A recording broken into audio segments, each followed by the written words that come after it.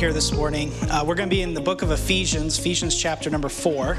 And if you're just joining with us, we've been going through the book of Ephesians and the truths that God's word lays out for us. How we are supposed to live within the body of Christ is really what we've been focusing in here on Ephesians chapter number 4.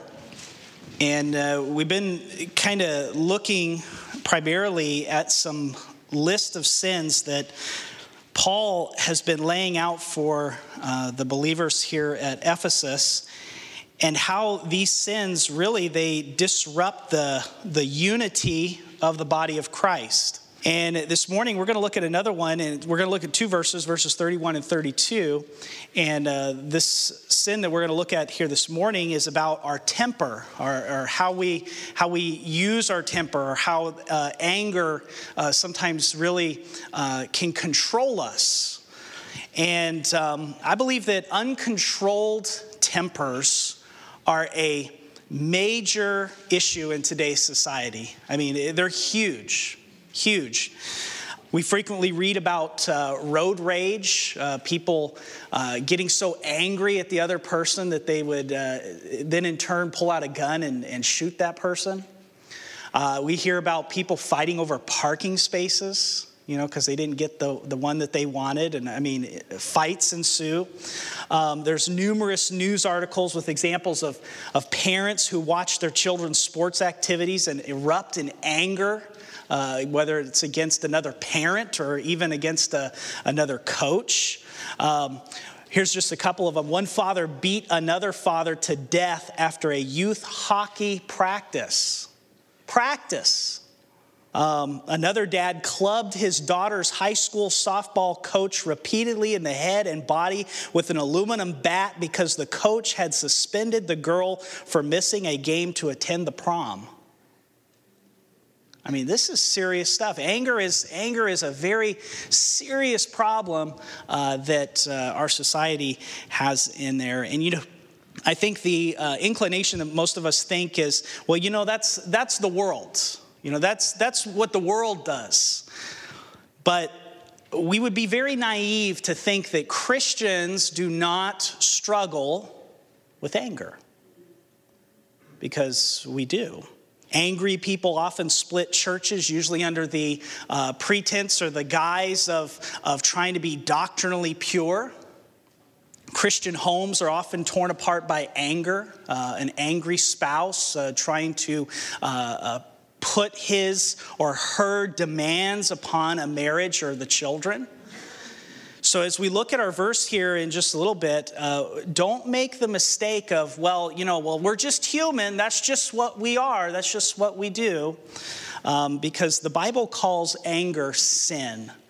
And as a Christian, we can fall into that sin of anger. And we can't tolerate just a little bit of it because, as we'll see here in just a moment in these verses, Paul's going to tell us that we need to put it away. Put all anger away. Don't even allow a little bit of it in your life, but to put it all away. And I believe the distinguishing mark of anger is usually selfishness. I want things my way. Or you did this to me. You are attacking me. Things did not go my way. We spent a few weeks back, we looked at that other verse about, be angry but do not sin. The difference between sinful anger and righteous anger. But I think this sinful anger is usually rooted in selfishness of I want my own way, or I want my own kingdom, or I want my own ways, and you're not allowing me to have that. So let's examine these two verses here, verses 31 and 32. And we're going to see 3 points. First of all, we're going to see Paul giving us 6 words about putting away sinful anger. He's going to describe anger for us in 6 words. And he's going to say, put these away. Then secondly, Paul's going to say, this is what you're supposed to do now to replace that sinful anger, is you're supposed to replace it. He's going to give you 3 words. And then he's going to give us the overall reason why we should not be angry people as Christians. And so this would be a new behavior that we should strive to put in our lives as believers in Christ. So let's take a look here at this verse, Ephesians 4:31. He says, let all bitterness and wrath and anger and clamor and slander be put away from you, along with all malice. Now notice that word all. Paul uses it 2 times in this verse. He uses it at the beginning. He says, let all bitterness. And then he uses it at the end. He says, with all malice. Paul is really trying to give some emphasis here about anger, about our tempers. And he's saying, get rid of all of it. Not just a little bit of it. Don't just allow a little bit of anger left in your life. He says, get rid of all of it. Because just getting rid of a little bit of it isn't good enough. Paul says we must put away all of it. And he's going to use 6 words here to describe our sinful anger.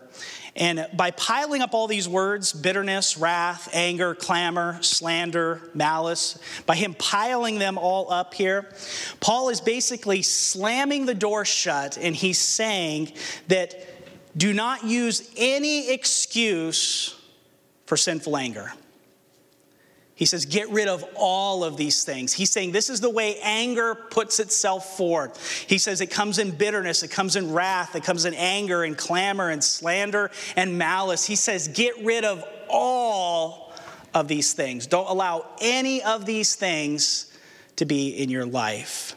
He's saying that if you have been created a new man in Christ in righteousness and holiness, you are supposed to get rid of all of sinful anger. You know, sometimes we wonder why people get angry. Paul really doesn't address that here. He just says, put it away. Get rid of it out of your life. Stop sinning. Put away all anger as you would cast off dirty clothes. Probably, what was it, maybe a week or 2 weeks ago, somewhere around there. I was over there helping Kim get the water lines put back together at Ryan and Joy's house. And boy, we were doing all kinds of stuff, doing acrobatics, trying to reach lines and crawl under houses and everything. And boy, I went home and I had some dirty clothes. And you know the first thing that I did? I sat on my wife's couch. No, I didn't do that. I cast off those dirty clothes, right? And Paul says, get rid of anger. Cast it off. Get rid of it. Don't allow it to be part of your life. Now remember here within these verses, this context, this passage here in Ephesians 4, you see, we don't put away sinful anger by human willpower.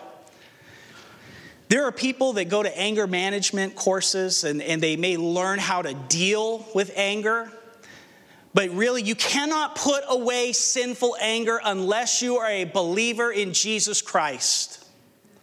Jesus Christ gives you the power to change. And that's why Paul talks about this here in Ephesians 4. He says, if you have been transformed by the gospel, if your life has been radically changed by Christ, he says you are a new creature. He says you can put these things away. He says put off the old man, renew your mind, and then put on the new man, which is created after Christ Jesus in righteousness and in true holiness. And so the new birth really is the foundation of changing our sinful anger. You must be a believer in Jesus Christ. And so that's why if you don't know Christ, you can't put away sinful anger. So if you're a follower of Jesus, you have the ability to change. You have the power to change. You can't use the excuse, well, people just push my buttons, or, well, you know, that's just the way I am, because God's word says you can change. You don't have to live in a life of sinful anger anymore. So when we examine here the scriptures, especially throughout God's word, we see that anger really is a heart issue. Jesus said in Mark chapter 7, verses 21 through 23, he says, "For within, out of the human heart, come evil ideas, sexual immorality, theft, murder, adultery, greed, evil deceit, debauchery, envy, slander, pride, and folly. All these evils come from within and defile a person." And so since anger is a heart issue, it must be dealt with the heart. So we have to deal with it on a heart level. And so the instant you begin to feel angry, I had one of these experience with this just a couple days ago. We told Evelyn, we said, "Okay, Evelyn, we're going to read a book. Go get the book." She wanted to read The Hungry Caterpillar. Okay, go get The Hungry Caterpillar. And you know what she did? She didn't go get the book. Instead, she jumped on the bed. She ran around the room. She fell on the floor. She started singing a song. And we say, "Better go get the book. Better go get the book. Better go get the book." She didn't go get the book. So I said, "Okay, we're going to bed."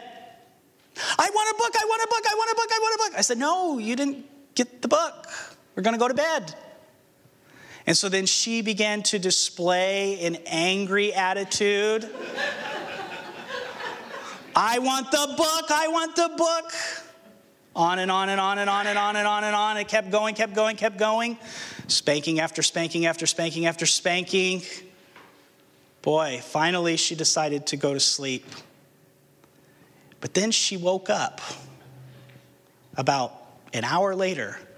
"I want a book, I want a book, I want a book." And boy, that really started to just get at me. And she was screaming. And in a sinful response, I screamed as well.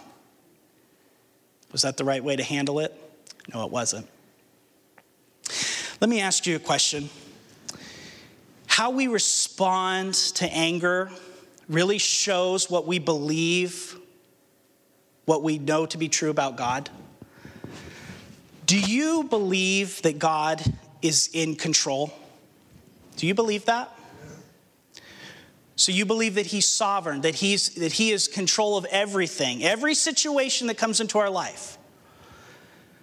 So then in the situations that God allows in our life, the brakes went out, I hit my thumb with a hammer, the children aren't listening, my wife did this, my husband did that. All of the things that God allows to come into our life are for a reason. And how we respond in those situations really show what we believe about God. And so if God is in control of every situation, when there is a situation that presents itself and we have the temptation to get angry, we're really expressing this anger towards God. Because if we believe that he's sovereign, we believe that he's in control, we're being angry at God. Paul here in our text is going to show us how to respond in a godly way instead of using a sinful way of these words here. So let's examine these words here really quickly about what God says about putting all of these things away. So if you want to have a transformed temper, number one, put all of these away. Here they are. First of all, bitterness. Now I want you to notice the progression that Paul is going to use here within these words. He's going to move from a resentful inner attitude, okay, inward, and then it's going to come out. So it's going to begin with inside bitterness, and then finally it's going to move all the way through to malice. Okay, so he starts here with this bitterness. Now bitterness develops over time. Because as you nurse your anger, as you continue to bring things back up, maybe how a person hurt you, or how a person said something to you, or how you didn't get your way, or how the situation didn't go the way that you thought it should have went, and you constantly bring that up. You're driving down the road, and you start thinking about the person, you start thinking about the situation. What you're doing is you are nursing your anger. You're allowing that bitterness to keep coming up inwardly. You see, sometimes we play the situation over and over and over and over in our minds. And all that's doing is it's literally like pouring poison into your body. It's bitterness. Bitter people often keep score. Counseling with a couple, talking with them and trying to help them and encourage them. The husband was sending me list of things that his wife was doing wrong. List. Everything that she was doing wrong. He's a very bitter person. And so bitter people keep score. Hebrews chapter 12, verse 15 says, "See to it that no one comes short of the grace of God, that no one be like a bitter root springing up and causing trouble, and through it may become defiled." You see, your bitterness will defile others, people around you, because you're so bitter. It just rubs off. Because you're so angry, you're nursing your anger inwardly. And so Paul says you got to put this away. Put all bitterness away. Don't allow it to be a part of your life. One way that the root of bitterness, one way that we can deal with bitterness in our heart is when that situation may come up, instead of thinking about it, what you should be doing is you should be praying about the situation instead. Look at this other word here. He uses this word wrath, or the NIV translates it rage. It comes from a word meaning to boil. It refers to outburst of anger when someone boils over. You got a pot on the stove and you're cooking, whatever, and it erupts. Paul says, put away wrath, put away rage, put away this thing of I just have to boil over. I can't control my emotions. No, if you are in Christ, you can.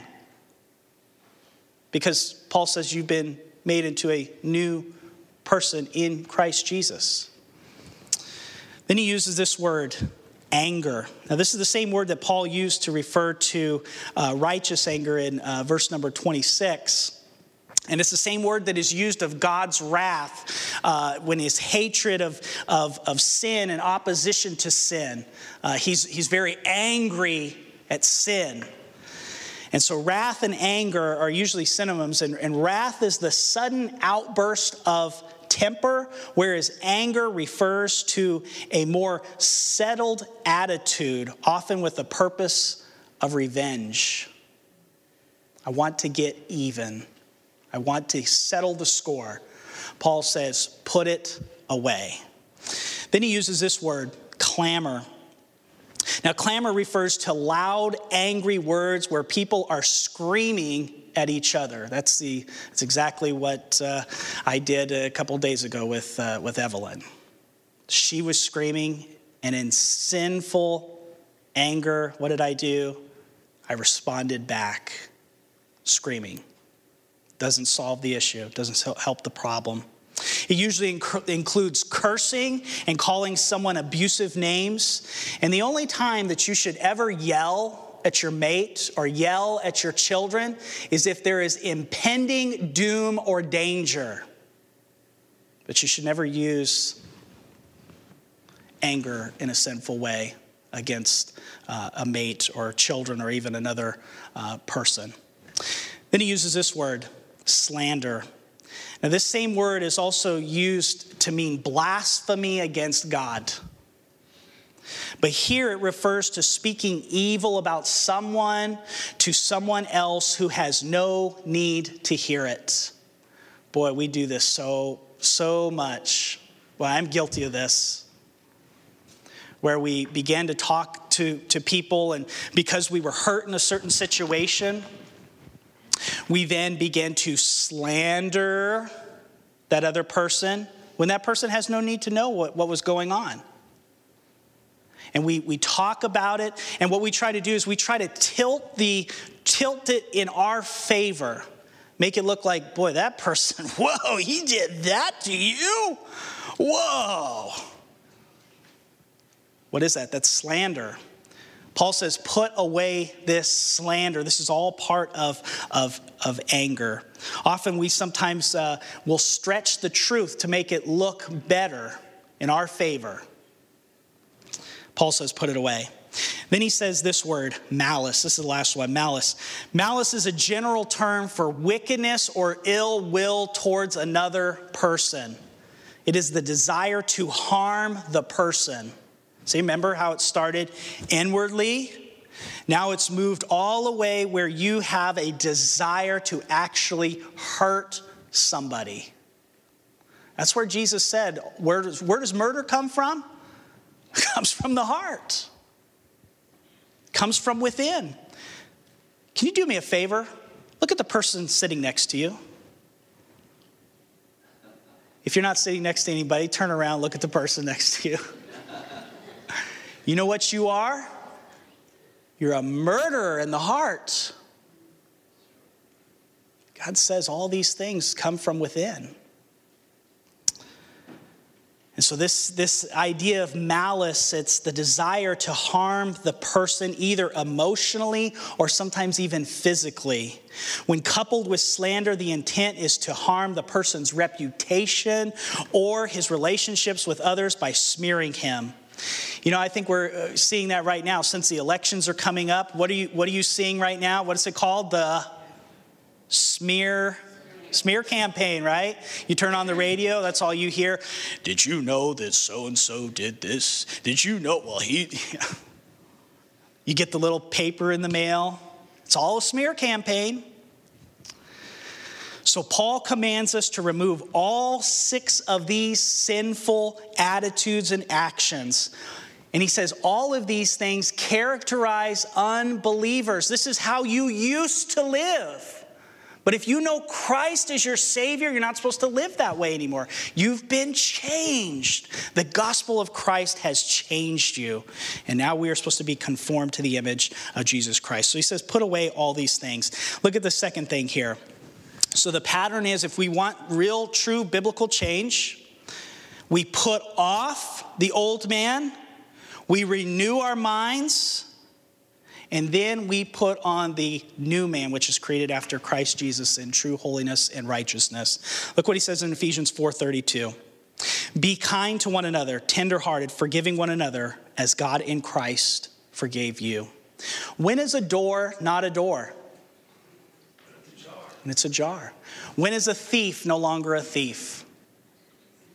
When he's something different, when he's something else. When is a person who has malice and bitterness and anger and slander and clamor, wrath and rage, when are they no longer that? When they just stop doing that? No, when they are something different. And this is the something different. So exchange the old habits for the new habits. Be kind to one another, tender-hearted, forgiving one another as God in Christ forgave you. Notice that word be. That word is so important. Be kind to one another, tender-hearted, forgiving one another as God in Christ forgave you. That word be means to become kind, tender-hearted, forgiving. This is an ongoing process. It means that you are fighting against sinful anger, and you are becoming tender-hearted. You are becoming kind. You are becoming one who forgives one another. You See, the process begins when you face up to your bitterness and anger as sin and confess it to God, asking for his forgiveness. You should choose to accept responsibility for your sin. It's not that's just, my dad was like that, so, I just inherited it. Yeah, you did. It's called a sin nature. You inherited a sin nature. You're sinful. So we need to accept the responsibility for our sin rather than to blame others. So let's look at these words here that we're supposed to exchange it for. Look what he says. First of all, replace anger with kindness. We learn in 1 Corinthians chapter 13:4 that love is kind. Kindness is a fruit of the Spirit in Galatians 5:22. A kind person is not harsh or sharp with others. He allows others room to offend or make mistakes without becoming offended and crawling all over them.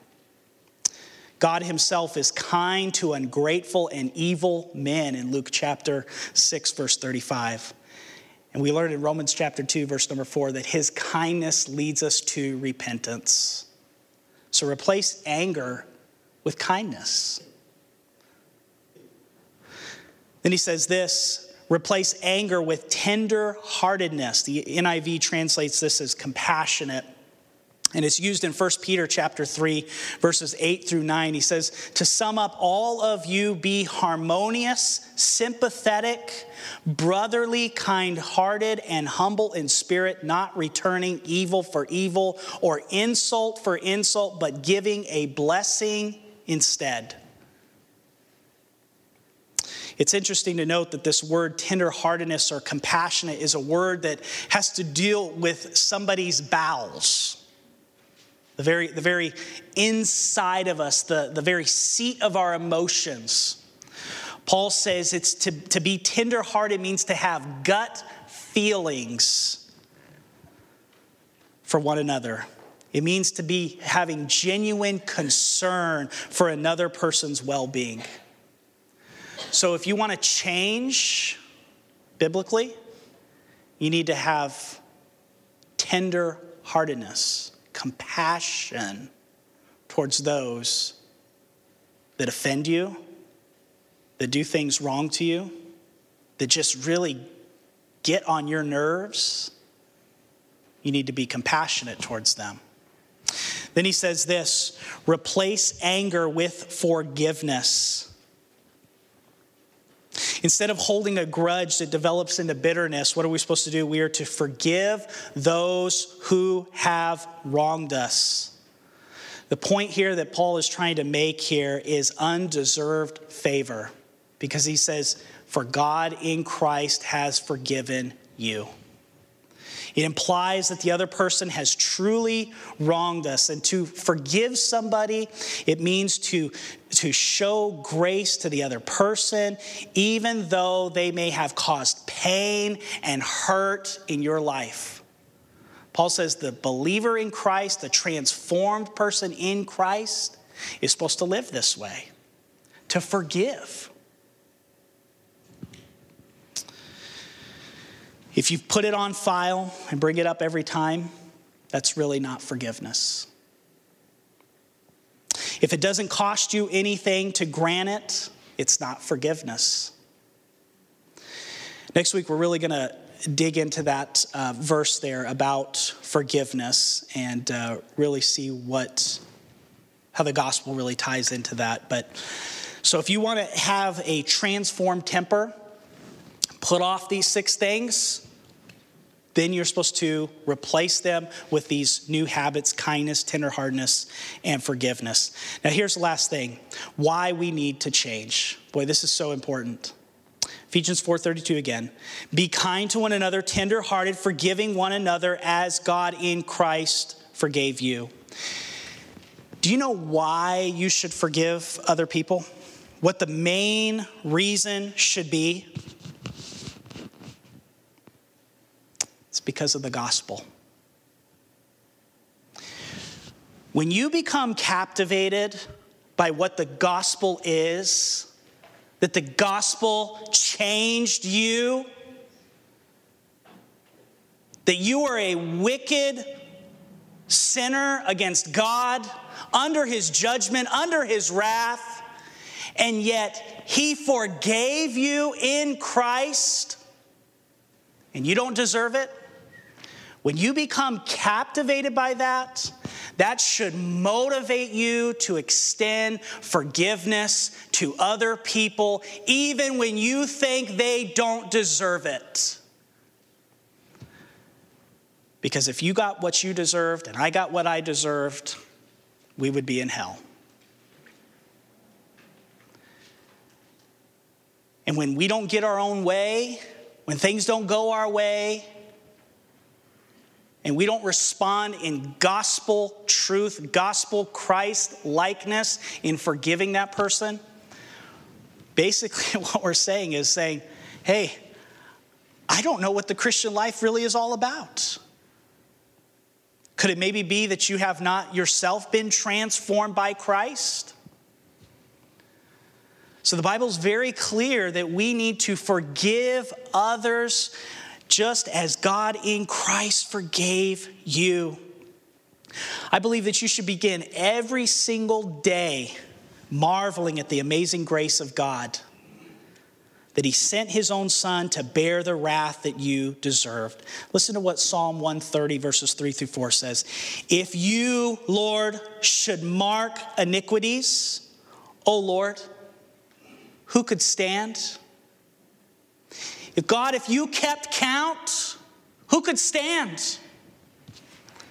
But there is forgiveness with you, that you may be feared. So if you think that you somehow earned or deserved God's forgiveness because of your good works, you don't understand the gospel. The fact is, each of us has wronged God tens of thousands of times from childhood up, and yet he forgave all of your sin. All of it. So we must grant forgiveness to others, not because they deserve it, but rather because we have been shown grace as well. You might say, but you don't know what they did. Doesn't matter. Forgive. You don't know how they hurt me. Forgive. You don't know what they said. Forgive. Because that is true gospel transformation. Now, if you'd like some help with this, I have some stuff here that you can take with you, maybe to help identify some anger hot button list of things and how to deal with them biblically. Okay, these will be available up here if you want them. But the emphasis here is, if you've been changed and transformed, live it. Live it. As we read there, it says, don't just be a hearer of the word, but actually be a doer of the word. That's so important. Let's pray together.